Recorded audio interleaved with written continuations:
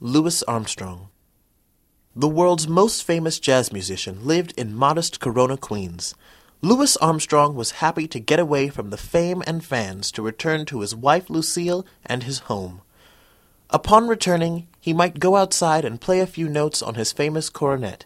This was a signal to the neighborhood kids that Pops was home. They would flock to his house and be taken for ice cream or enjoy a chat on the stoop. The Armstrongs were wealthy enough to live anywhere, but this was where they were happiest. Louis Armstrong was born on August 4th, 1901, in the poorest section of New Orleans. He began to play the cornet at a young age. His passion for music and his talent combined to make him one of the greatest musicians of the age. He not only changed the music the entire world listened to, he also appeared in over 30 movies and wrote 2 wonderful autobiographies.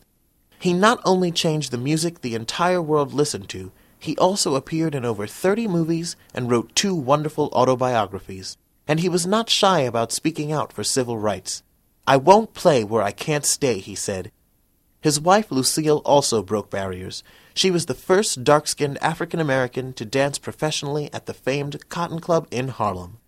Louis Armstrong died in 1971, and his wife 12 years later. In her will, Lucille left the house to the city of New York to be made into a museum. A tour of the house today is like visiting the couple. You will even hear their voices as you enter the dining room or the den, because Louis recorded some of their conversations. On summer evenings, the museum offers live concerts in the garden, just as the Armstrongs did.